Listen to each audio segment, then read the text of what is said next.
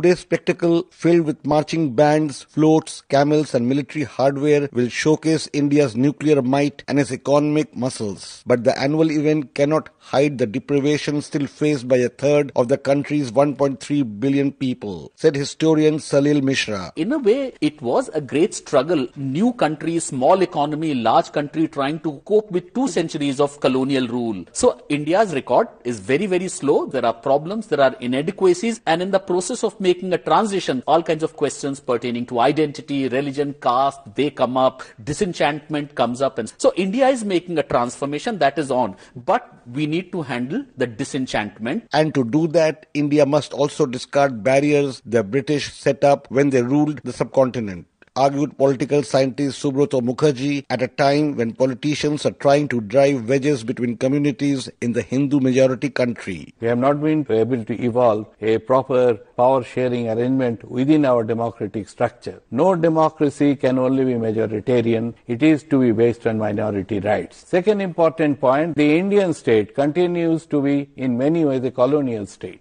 and we should try to make democracy real and a reformed state along with it. And heritage scholar Makhan Lal warned India will not achieve greatness if the insular leaders riding a wave of nationalism try and remove the contributions of freedom heroes such as Mahatma Gandhi or Subhash Chandra Bose from history books. No harm going back to leaders. Italy always remembered Mazzini and Garibaldi during Second World War. Kaiser was remembered all the time in Germany. Peter the Great was remembered in Russia. You always go back to leader at the time of crisis. Subhash Bose does inspire us to be remembered, to be followed. And in a public advice ahead of today's lavish celebrations, Cabinet Minister Jayant Sinha asked Indians to support only those politicians who served the country's teeming poor. It's very straightforward for people to understand who are the people in public life who have devoted themselves to the country, who have made massive sacrifices at great opportunity cost, great financial cost, are there to serve the country with no regard for what they are going to gain. Because our only satisfaction and what we derive incredible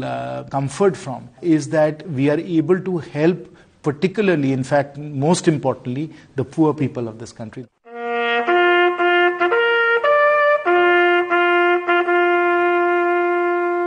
But in reality, the poor are getting poorer. Job market has shrunk. Crime has peaked. Farmers committing suicides. Cities are an urban mess and crony capitalism has made a comeback. The Republic is clearly under stress. For Newsbreak, this is Rana Senn reporting from New Delhi.